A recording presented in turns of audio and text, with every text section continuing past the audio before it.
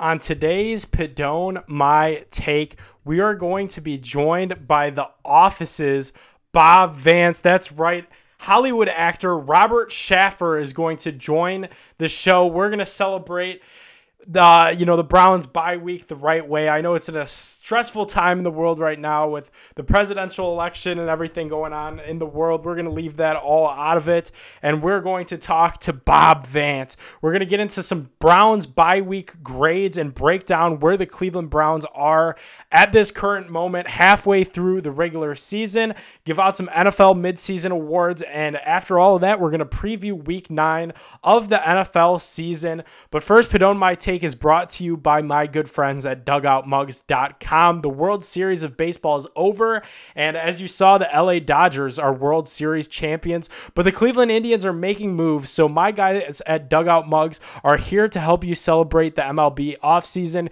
Even if you hate the Dodgers and you're upset with those tribe moves, visit DugoutMugs.com/Padone, and you're going to get a free Cleveland Indians knob shot, a perfect little shot glass, hollowed out a real knob of a baseball bat and turned into a shot glass for free. All you have to do is pay that shipping and handling, help you get through the MLB offseason together. While you're there, check out all the great beer mugs and shortstop whiskey glasses to watch your favorite team ace this offseason.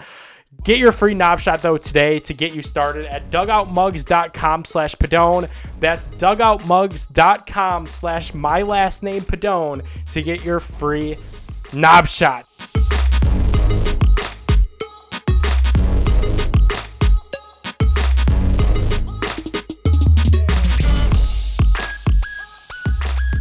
But the Browns are 5-3, and first, before we get to Bob Vance, we got to talk Browns, right? That's who we are. This is a Cleveland Browns town, and it was ugly on Sunday, and it doesn't feel like this team is 5-3. I know Baker Mayfield has said that ad nauseum, but it's true.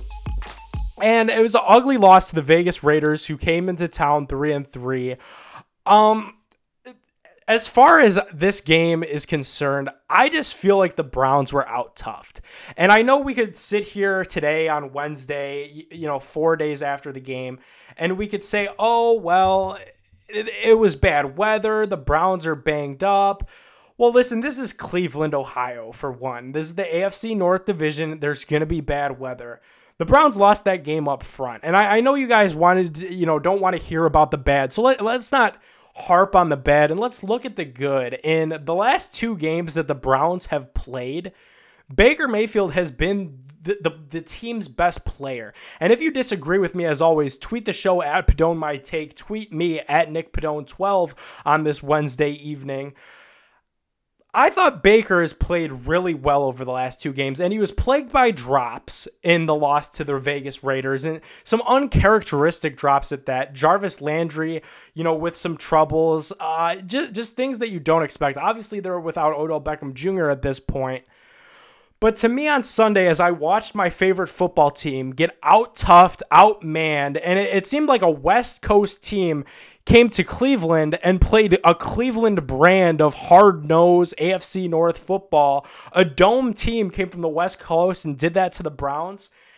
And their injuries aren't an excuse, but this is a team that looks like they needed the bye week. And I loved when the schedule came out and we played the schedule game, that the midseason bye, I thought that was going to play very well to the Browns' strengths in being a run-heavy team. Obviously, nobody projected Nick Chubb to go down with that MCL sprain, right? That was kind of a freak thing. But we knew that football is a game of injuries, right? We knew that there were going to be guys that got banged up here and there. But this, to me, when I look at it from top down, yes, that win would have been nice, and that loss sucked. But in the grand scheme of things, I don't know that a loss to the Las Vegas Raiders means all that much for this team. To me, when I look at the schedule game, you still got to beat Pittsburgh, who's undefeated, and we'll talk about them at the end of the show when we whip around the NFL. You got to beat Baltimore, and all you have to do now is beat the teams that are in front of you, all right? You've won 5 throughout the first 8. That's a really, really, really good thing. 5 out of the first 8. Had I given fans that when the schedule dropped, saying, hey, the Browns are going to win 5 of their first 8, and from whatever happens there happens, in a year with coronavirus, that they've thankfully avoided in a year with that expanded playoff spot, you're going to win 5 of 8. Okay, give me that. Those odds are in our favor. That's good. But the other good thing is you can only play who's in front of you, and the Browns have a favorable schedule ahead. And we've talked about that ad nauseum, but you come back from the bye with a healthy Nick Chubb, should be a healthy Wyatt Teller. We'll preview this game a little bit next week against the Houston Texans and what's left of Romeo Crennel. And I know that it's perfectly fair to be worried about this Browns defense. But I feel like you play the Houston Texans, you play the Jacksonville Jaguars, the Philadelphia Eagles. You still have both New York teams on this schedule. Obviously, the 2 divisional games are going to be big, including, in my opinion, I think that Pittsburgh game in the last week of the year is going to be big. It's at home, it's going to be cold, and I think it could have seeding implications. But as I look at this team now, at the bye, despite fans being upset, I just can't be too down and out about this team. And we do have a comment here. It says every single receiver needs to get on the jugs machine for every single bye week. And I agree with that. Every single practice of this bye week, the team needs to get in there and be better. Obviously, they had the coronavirus scare a couple days ago before the trading deadline. But I think life as a Cleveland Browns fan, as we know it right now, is okay. And let's talk some trade deadline briefly before we bring in Bob Vance at 8:15 East Coast time here. Listen, I hear the frustration from Cleveland fans. I really do. You wanted Andrew Berry to make a move. I did too. That's the thing. I wanted to see Andrew Berry go into the deadline at 4 p.m. and make another Ronnie Harrison type deal where you give up a mid-round pick and get a younger guy that was in a bad, botched situation and get a little bit in return. I think that could have been a type move to really benefit the Browns, and they weren't able to pull that off. What I'm not going to do is write off this team or get way too upset like I saw some people do on Twitter before my Twitter just went all election this week. There was a lot of upset people, and I guess I just want to understand why. And we talked about this last week. I'll bring it up again quickly before Bob Vance comes on and joins us here. Listen, when the schedule came out, when Kevin Stefanski was hired, if we want to even back this thing up pre-draft, we looked at the roster and we said, we're not doing this again this year. That's what I said going into this season. We're not doing this again this year. Last year, we read our own press clippings. We were very excited as a fan base, and that's what fans are supposed to do. Freddie Kitchens let us down miserably. The expectations we didn't even come close to living up to. It was one of the most disappointing things as a sports fan that I've ever endured in my short career as a fan, in my short life as a fan, shorter career working in the media. It was a disappointment. So this year we weren't going to do that.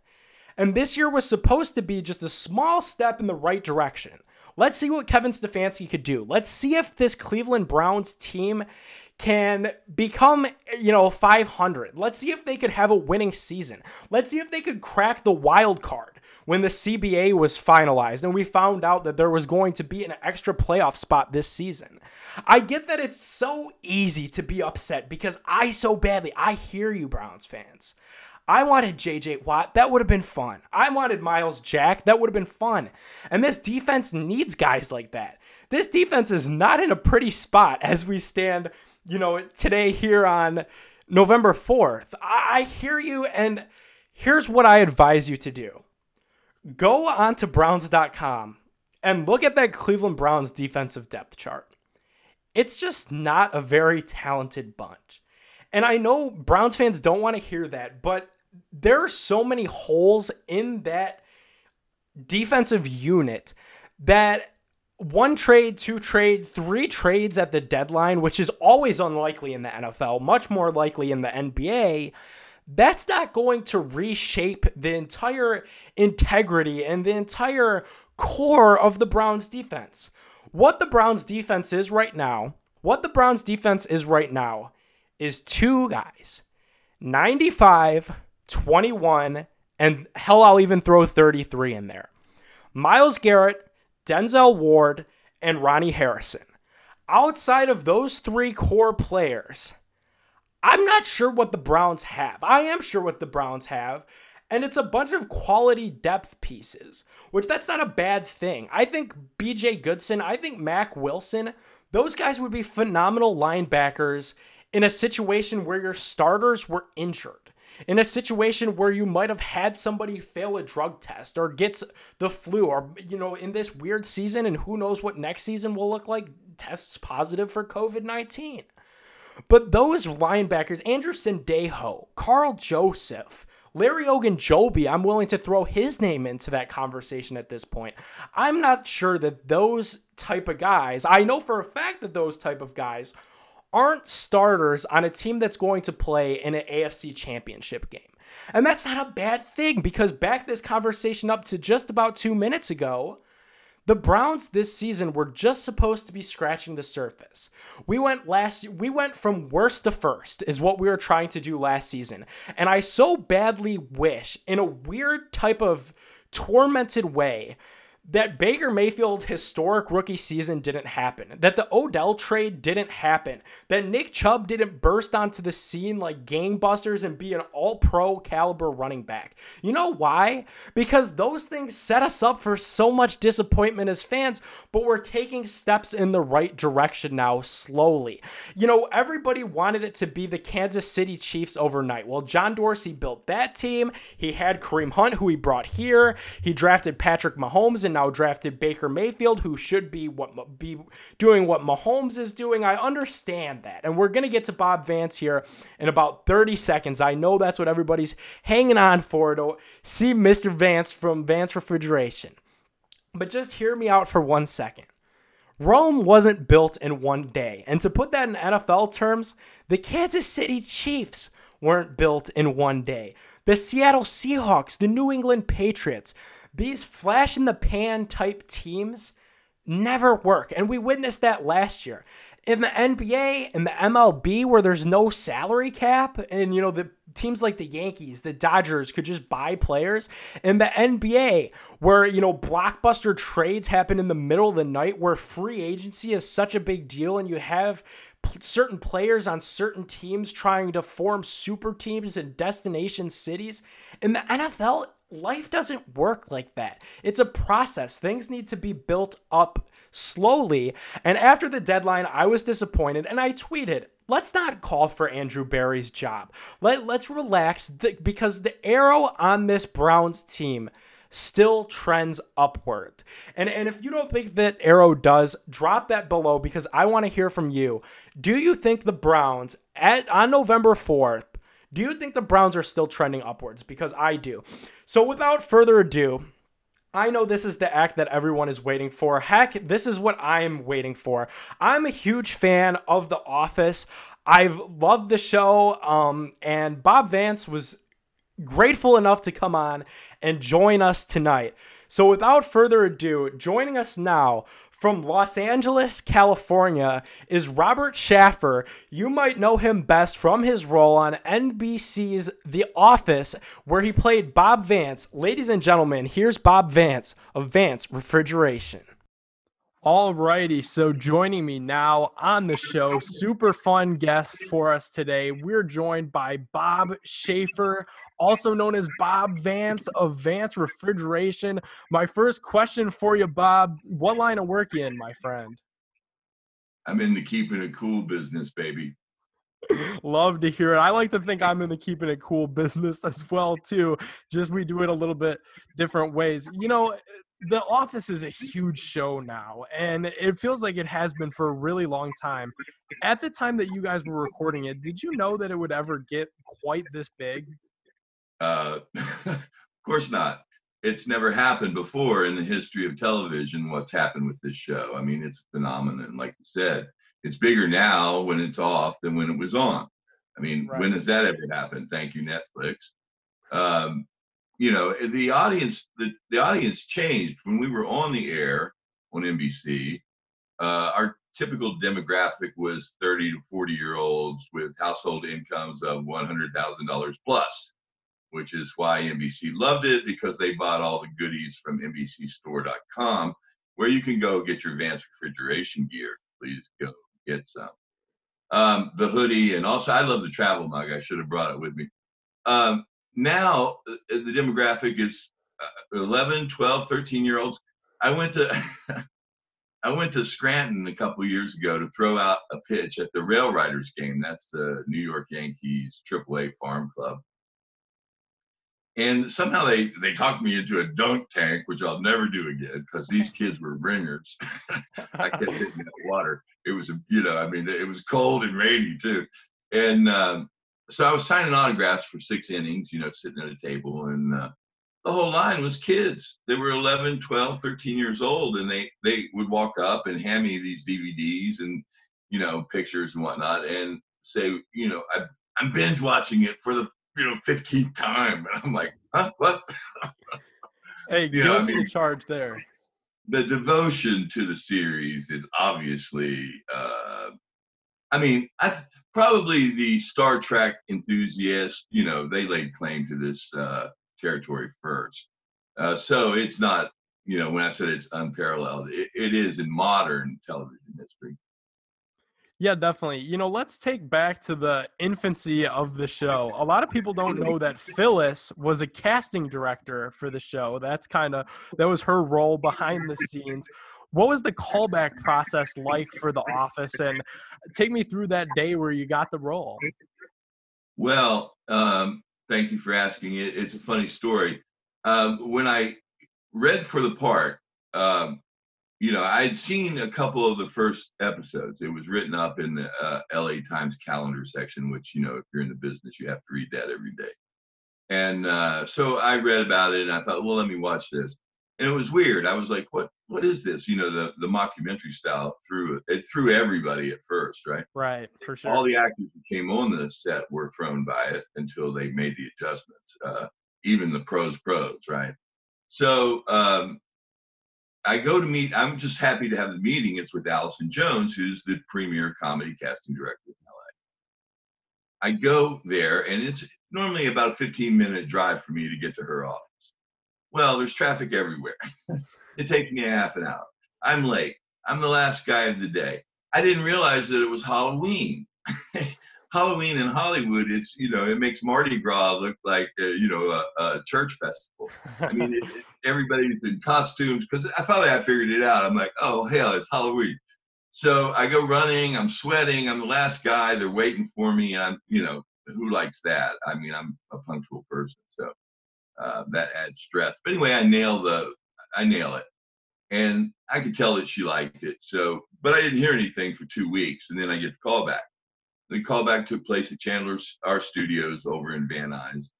And the director of the episode was really the guy making the call there, although Phyllis was there. And there was some serious competition. I mean, this was a coveted part, even though the show was on unsteady footing at the time. So I read, and then they had me do all this improv. And I didn't really know who the character was. I had no idea. I mean, I was winging it. And as you always are in these things, right? Yeah. Hey, Bob, you see Michael. There's Michael looking at your card. React. Michael, what are you doing? What do you do with that? So Phyllis was in the room, and there was a lot of people in the shadows, as there always are. Yeah. And I think she made the call. I mean, it was her call. And the next morning, I went from the callback to being first up on the shot sheet the next morning.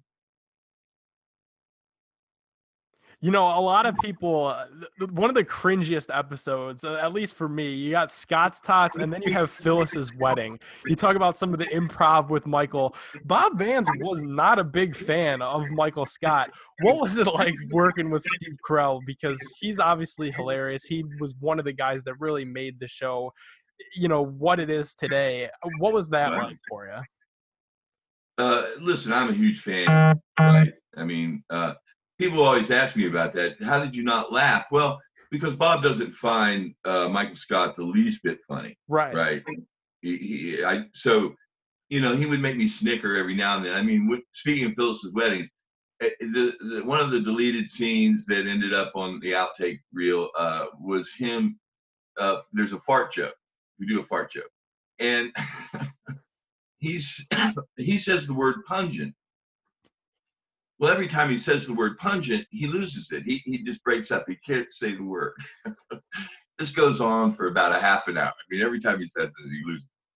So now everybody's laughing, and I could hear all the producers and director. Everybody was down to monitors on it. It was 2-story deal we were at there, but I could hear them down at the monitors laughing. I was standing outside the door, and I'm like, "Do not laugh. Do not laugh." Because again, there were a few times he got me, but not really. He never broke me. I mean, that's the first intros when Bob Vance comes in. It's Bob Vance Refrigeration, the famous lines. Yeah. Oh yeah. The Ryan broke on that first take. I nailed him. I mean, he didn't make it. So it's famous because he fell apart. But I just hit him with such big energy. They weren't expecting it because there were the 3 kings of drolls standing there waiting for me: Stanley, Kevin, and Ryan. I mean, come on. What are you going to do? So my thought was, I'm coming in. I'm going to hit these guys really hard with big energy. They're not going to know what hit them. Because Bob is a super salesman, is what Bob Vance is. I mean, Right. That's all he's doing. I mean, it's not that complicated. All these people, all these fans have all these silly theories, and there's Scranton Strangler and the mob. The writers had some. They wrote some off-screen jokes about Bob that didn't really. In my mind, I was never playing any of that stuff. Yeah, you talk about some of those outtakes. Some of those have made their way to the internet, where NBC kind of splices up the best of and stuff like that. You talk about the deleted scene from Phyllis's wedding, the classic Bob Vance refrigeration handshake scene. Is there a moment for you that's kind of an underrated moment that really, when you sit back and you watch the show, it's like, damn, that is really funny? Well, there's a bunch. All of them are. I mean, the series is, every scene, every character, they're funny. Okay, Right. all of them. And so it was an incredible array of talent. I mean, it used to actually, I remember thinking to myself, where there were some rapid fire exchanges and just being mesmerized by the talent. Just thinking, look at all this talent. Any one of these people could have their own show. That's how good all these people are. I mean, so it's magical when you get a cast like that, and the writing is, also exemplary, because it's the writing in TV, right? People think, oh, you're improvising. No. You don't improv anything. You do it exactly as it's written. It's an NBC show. It's a network show. The network approves every line in the script before you shoot it. It's not a question of you just we'll just wing it. No, there's, the only improv that you saw was when John and Steve and Rain were trying to make each other laugh, and none of the other players took those liberties. I mean, you are not there to slow things down. You are there to move the machine along. So you don't blow takes. That's all I'm saying. A couple times I snuck a couple of improv lines in, but one time Greg Daniels was not happy with it whatsoever. He was like, could you just do what I wrote? And I'm like, Oh, wow. oh, yeah, sure. yeah. Let's do it. Let's do it right away. I'm ready. That's crazy. There's always a lot of talk, and I feel like there will be for just the rest of time, of fans like myself that are just begging for a reboot. But as somebody that works in media, you're an actor, you've done plenty of other things outside of The Office. Could you explain to people kind of why that's so difficult to pull off? And if it were to happen, is Bob Vance in? Well, of course. Look, there's a lot of speculation about it. I mean, and it's not coming from idle sources. It's not coming from the fans. This is from the network executives. They're trying to figure out how to do it. Well, it's easy. Here you go, NBC. It's called Vance Refrigeration. And Bob Vance hires a bunch of people that used to work at Dunder Mifflin. Boom. There you go. There's your series. Wow. Yes. I like that. I solved the problem of how to reboot it right there. There you go. Yeah, there you go. And, they almost got into that there when Sabre kind of links in with Dunder Mifflin. There you go. Sabre sends it to Vance Refrigeration. The rest is history. Whatever. You know, something we talked about before we pressed record, heard through the grapevine, you're a lifelong Los Angeles Lakers fan. This show is based here in Cleveland. You guys got one of our own, LeBron James, in Hollywood. How you feeling, champ? Because the Lakers just won it all. Well, it didn't feel like much of a championship really without the fans. It's nothing, Right. you know. I mean, that whole thing sucked. So yeah, we'll take the win. It's number 17. It ties us with Boston. Good thing. I'm not the biggest LeBron fan. He's a little too mouthy for me. I mean, everybody can have their opinion, but I don't really need your politics. Thank you very much. So let's move on. Yeah, definitely. You know, how is LeBron perceived in LA? Because LA is kind of a liberal place. A lot of people here in Cleveland had conspiracies like, oh, he left Cleveland. You know, not only are we a red state, the Cavs are owned by Dan Gilbert, who's a very Republican owner. He's kind of right-hand man with Donald Trump. Obviously, Lakers fans, though, are passionate. They're like, it's kind of about rings, not really about your politics. What's the perception? Yeah, I'm talking about basketball. I mean, LA's a Kobe town. Right. LA's a Magic Johnson town. I mean, you don't win one and the town falls in love with you in Lakerland. I mean, he still has to prove his bona fides. That was Anthony Davis that carried that team. I mean, to me, watching them play this year early in the season, I was astonished by Anthony Davis. I mean, that guy, that's who you want. I mean, if I was starting a franchise right now, that would be my first pick, would be Anthony Davis. If you don't mind, tell people how'd you fall in love with the Lakers? Well, I'm a West Virginian, so Jerry West was my guy when I was a kid growing up. You know, I mean, the 6'4" shooting guard. I mean, his stats.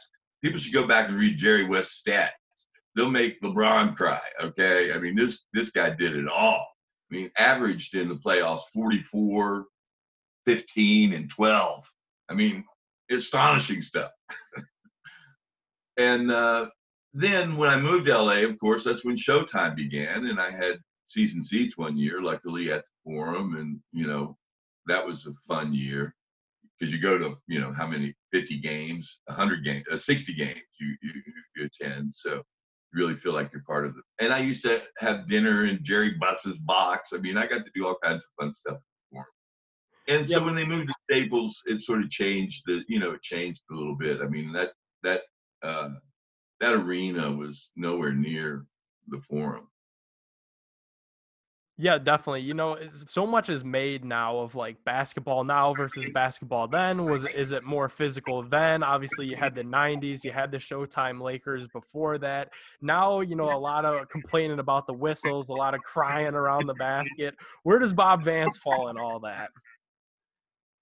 Well, I'd put the Showtime Lakers up against any squad in history. I mean, really. Seriously, I mean, because Kareem Abdul-Jabbar, really people forget that this guy was unstoppable. I mean, he had the best shot ever. The 15-foot baseline skyhook with either hand. Come on. I mean, no one. I mean, I think he got blocked once or twice in his 20-year career. Come on. Nobody can stop that shot. Bob Vance is a superstar on Cameo now. Tell people as you sign off here, where could people go check you out on Cameo and get a personal message from Bob Vance of Vance Refrigeration? I even do breakups. I did some breakups. So, if you got to deliver some bad news, like, it's not you, it's me. I'll do that for you, dudes. I mean, it's cowardly. You should do your own breakups. It's cameo.com, Bobby _Ray. Yeah, you love to hear that. Hey, man, thank you so much for joining the show. It was definitely a lot of fun. Everybody loves The Office. Thanks so much. Well, what's not to love? That's what she said. There you go. Thanks so much, man. Bob Vance, Vance Refrigeration, out. Man, great stuff there. From Bob Vance, Robert Shaffer from NBC's The Office. Fantastic stuff. Not a huge LeBron James guy is Bob Vance, thinking that if he would start his own franchise, Anthony Davis, not LeBron, would be the player that he would start said franchise with. Fantastic, hilarious stuff from Mr. Shaffer. Thanks for huge thanks to him for coming on the show. If you need a cameo, like he said, he's done breakups off of Cameo. So if you need a video from Bob Vance, Vance Refrigeration, make sure to go check him out on there. Great stuff, weird stuff. Let's get into some bye week grades, huh? What do you say? How about we talk about some Browns on this fine Wednesday evening? So the Browns are halfway through their season, and I still don't feel like I have like a firm grasp on what this team is, on who they are. We know some things. We know that Kevin Stefanski has been cautious with Baker. He's kind of used him in a game manager type role. We know that the team is definitely run heavy, that they're going to utilize the tight ends, that they're going to pull the guards on the offensive line. And that's going to kind of be their identity there.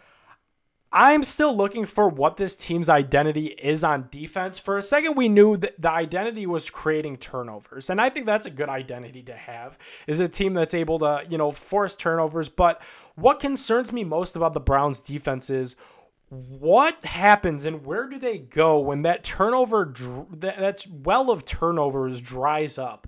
And boy, did it dry up on Sunday in that 16-6 loss versus the Las Vegas Raiders.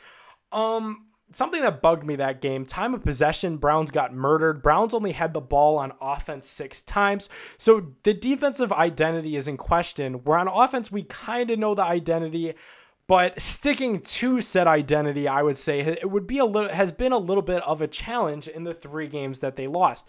So let's go through the position groups and let's kind of rank where things stand with our favorite football team. So I feel as if when you do that, you need to start with the quarterback. Everything starts with Baker Mayfield. It's all on Baker Mayfield. He's been the only quarterback that we've seen this season outside of Case Keenum in garbage time when Kevin Stefanski was being cautious about Baker's ribs. So QB play, this is strictly Baker. I'm not going to throw in that quarter of Case. I'm going to give it a C+. And I know people are going to be like, Nick, that's harsh. The Browns are 5-3. He's progressed from last year. I'm with you. A C is a passing grade, barely. I'm giving him a C+. I think he's shown me enough that he's the guy in Cleveland, is Baker Mayfield. He's definitely my franchise quarterback. I'm not wavering. I don't want to see them look to the draft or towards free agency, first round, this, that, and the other. Baker Mayfield's my guy. He's shown me enough. Even in the losses, he's shown me that he can make the throws to keep the Browns involved in football games. And out of a third-year quarterback on his 4th head coach, that's all I can ask for. So I'm going to give Baker a C+, and the reason why it's not a B or it's not an A is because I think as a quarterback that was drafted based off of swagger, moxie, leadership, and overall winning alpha male mentality, you need to bring it in those games against Baltimore and in Pittsburgh. And those were the two bad games that Baker played this year. And versus Pittsburgh, his ribs looked at an all-time bad. The offensive line played their worst game of the season. So he gets some pass there. But on the same hand, the reason that you were drafted was because of that leadership, because of the winning mentality and the winning lifestyle almost, I'd be willing to say. I can't give Baker an A or a B. I will give him a C+, though, which is still good, still a passing grade. Baker's still my quarterback. He's still my guy. As we get through these bye week grades, you're going to see that I may be a little bit of a harsh grader on a team that's 5-3. As I go through these rapid fire, tweet the show, man. At Nick Padone 12 is my Twitter. At Padone My Take is the show, or just drop a comment below. What are your grades for the season so far? Quarterback Baker Mayfield has a C+, not bad. So the guys that helped Baker Mayfield out, and really probably the guys that got Baker Mayfield to a C+, to a passing grade after what I would consider a failing grade last season, what is the running back play? And I know Nick Chubb went down during the game in Dallas. We've seen a lot of Kareem Hunt.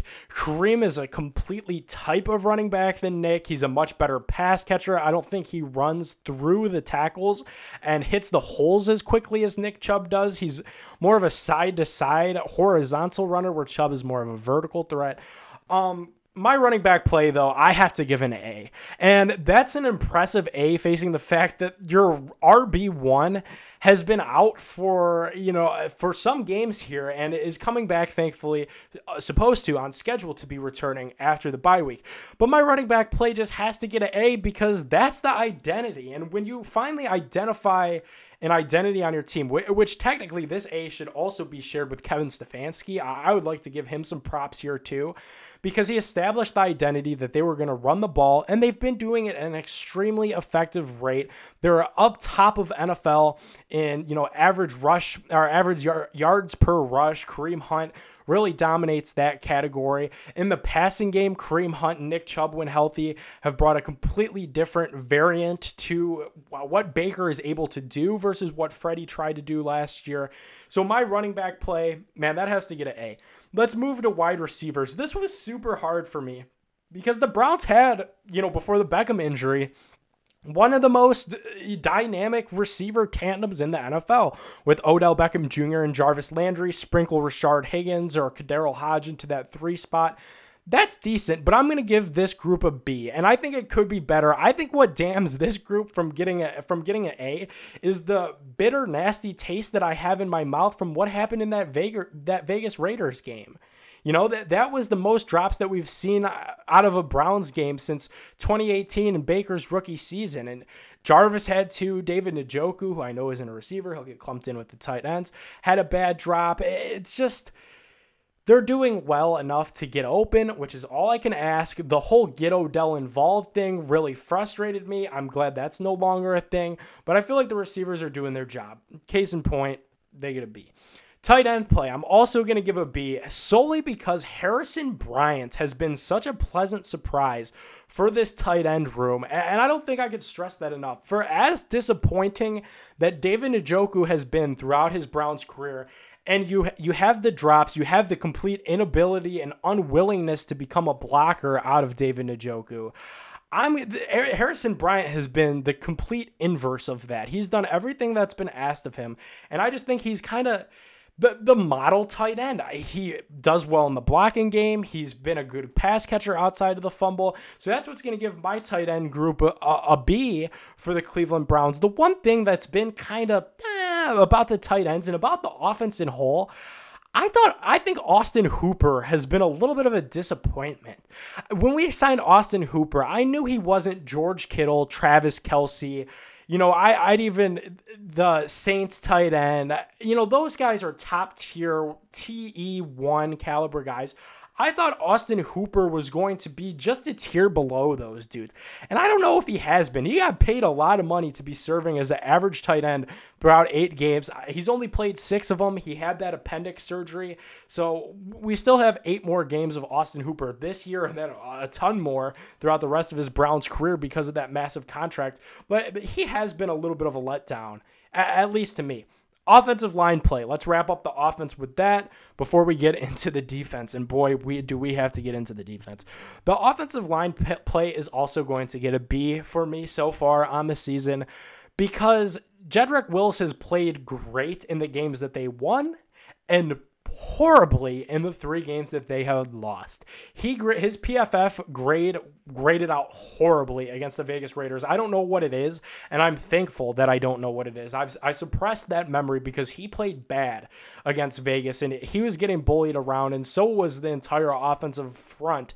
So they get a B for me solely because Baker was on his backside in the loss to Pittsburgh and in the loss to Baltimore. They did a much better job as a unit keeping him upright, even though it was a loss to the Raiders on Sunday. But to me, the offensive line is just a complete, vast overhaul improvement from what we saw last year with Freddie Kitchens. And I don't think that can be said enough, that they've done a fantastic job with those guys in Cleveland in getting that group overhauled, bringing in Jedrick Wills, bringing in Jack Conklin, the career resurgence of Wyatt Teller that I'm really looking forward to seeing after the bye week. Can't say enough about that offensive line. Those big boys up front, they're getting the job done.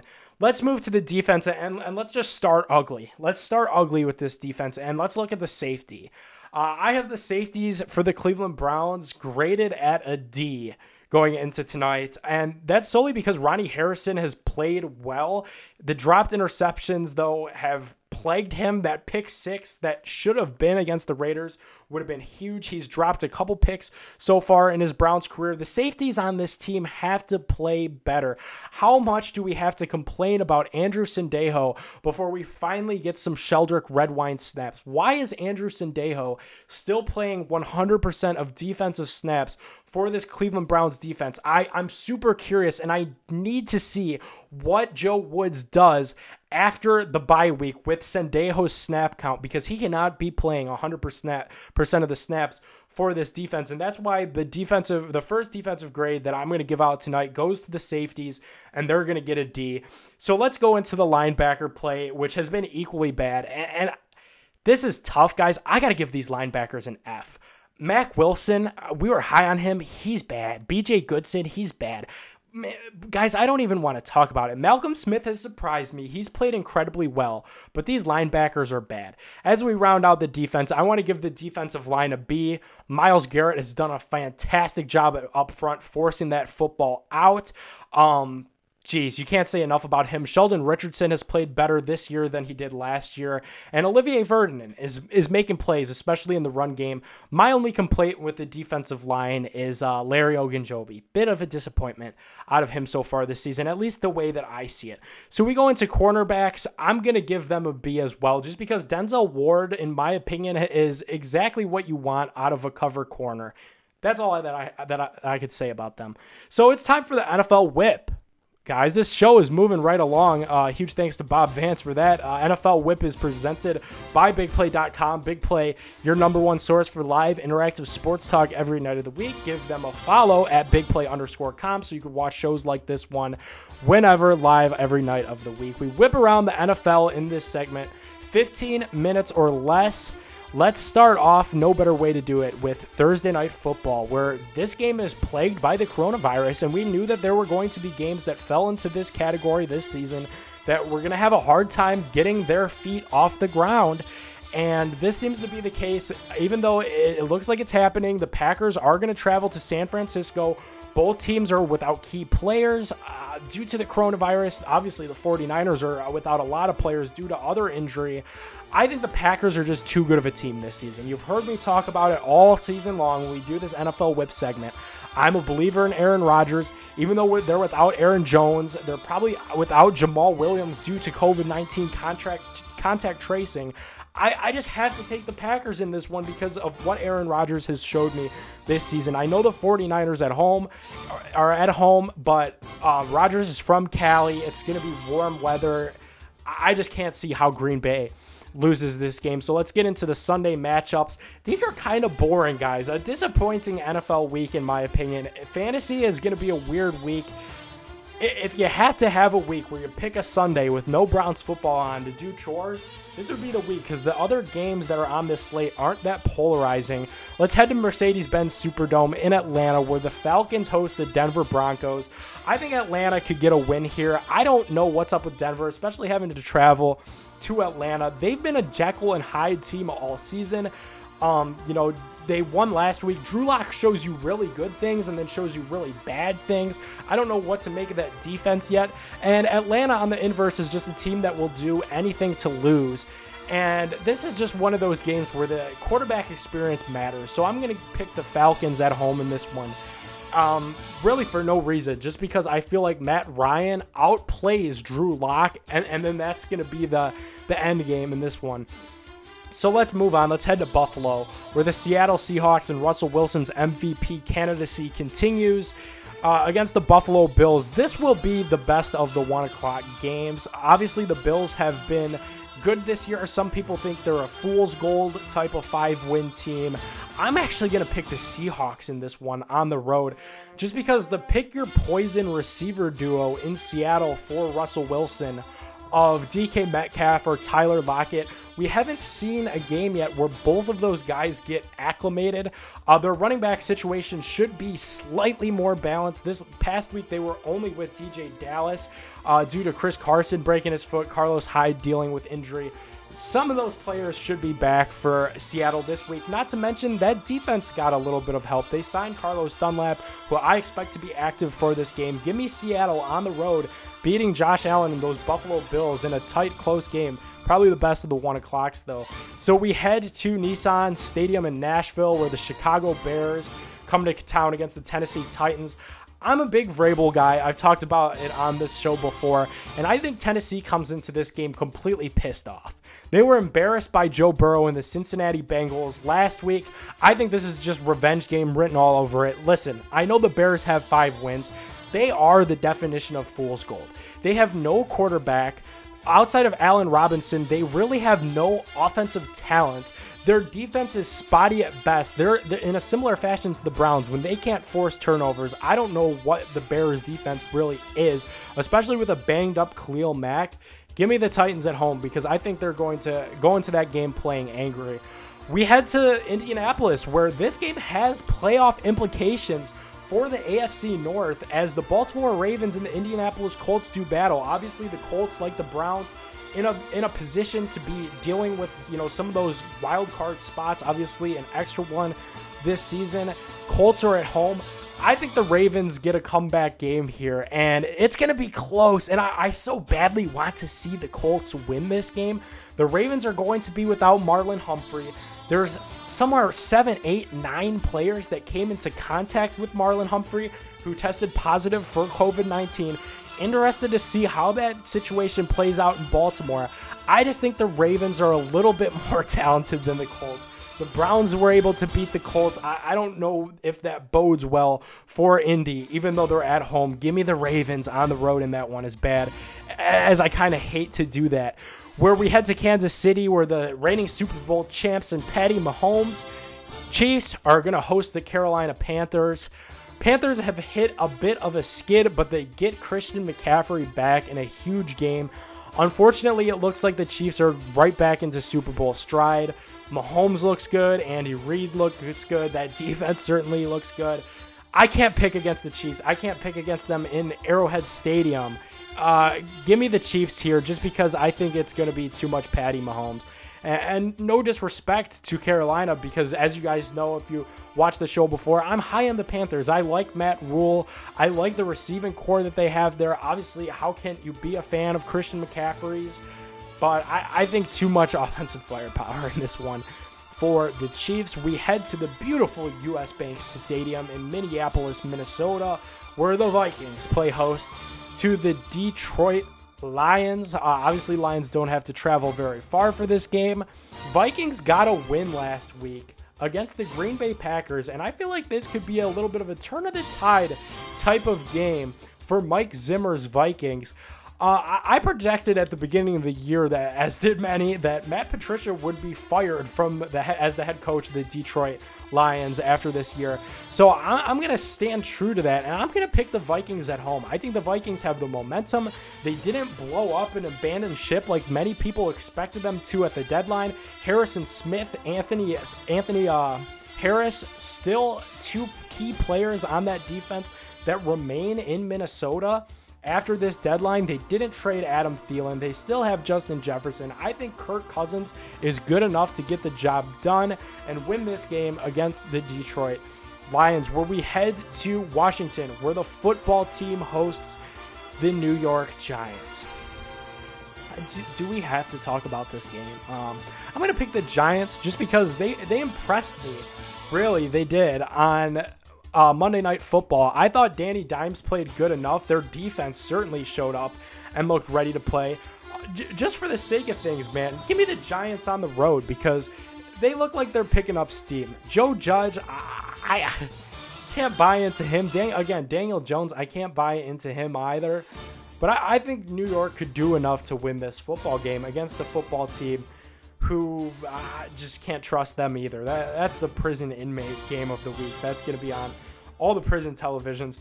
Where we head to Jacksonville, where the Houston Texans come to town, and the Jacksonville Jaguars definitely without Gardner Minshew for this game. And I'm actually going to pick the Jags here. I think Mike Glennon in Jacksonville, or if that's even the starter, they also were saying not to count out the rookie. I believe it'll be Mike Glennon. On Sunday, though, I'm going to pick the Jags in this one just because Houston has to go to Florida.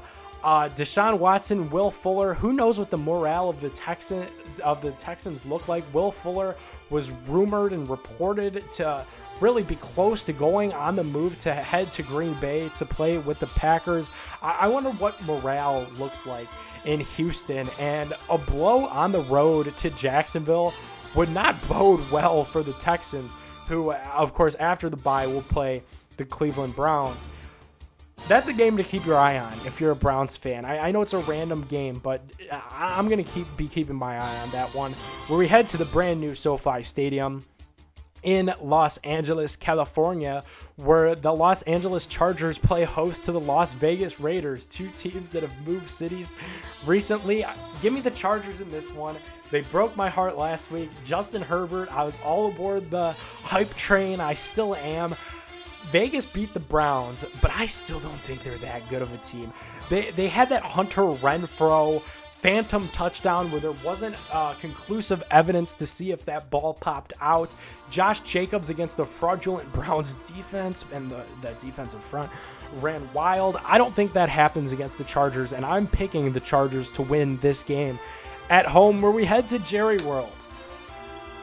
And we're heading to Jerry World because the Pittsburgh Steelers, who are undefeated, are going to play the Dallas Cowboys, possibly without Ben DiNucci. Obviously, they lose Dak. They lose Andy Dalton, concussion protocol, then gets COVID-19.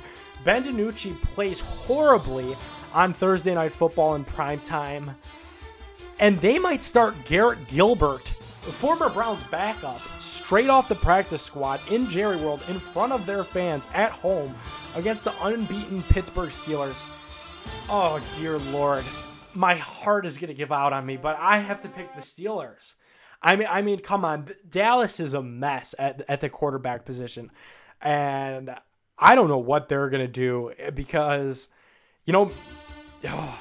they're just in for a rough year. They'll get a good pick. Maybe it'll be a 49ers type situation where you had a bad year where you only win 3 games. You draft Nick Bosa. Next year, you're in the Super Bowl. Maybe hold on to that type of hope, Dallas, because this game against the unbeaten Pittsburgh Steelers defense, if you're starting, Ben DiNucci, Garrett Gilbert, the other guy that you got in Dallas, that's bad. We head to Arizona, where the Cardinals host the Miami Dolphins. Tua looked good enough in his first game. Obviously, it helps when you get a defensive touchdown followed by an 88-yard punt return to the house. So that definitely gave the Dolphins a spark. I think Brian Flores is a great coach for Miami. I think Tua will work out there enough to prove that he's the guy for the Dolphins. Unfortunately for him in this game, I'm a bigger believer in Kyler Murray. It's his second year. The D-Hop connection has looked good, and Cliff Kingsbury has looked good in his second season, quite frankly. He's everything that we kind of hoped Freddie would be, and that offense seems to be clicking. So I'm going to take the Cardinals in that one in our last 425 spot, where we head to Sunday Night Football.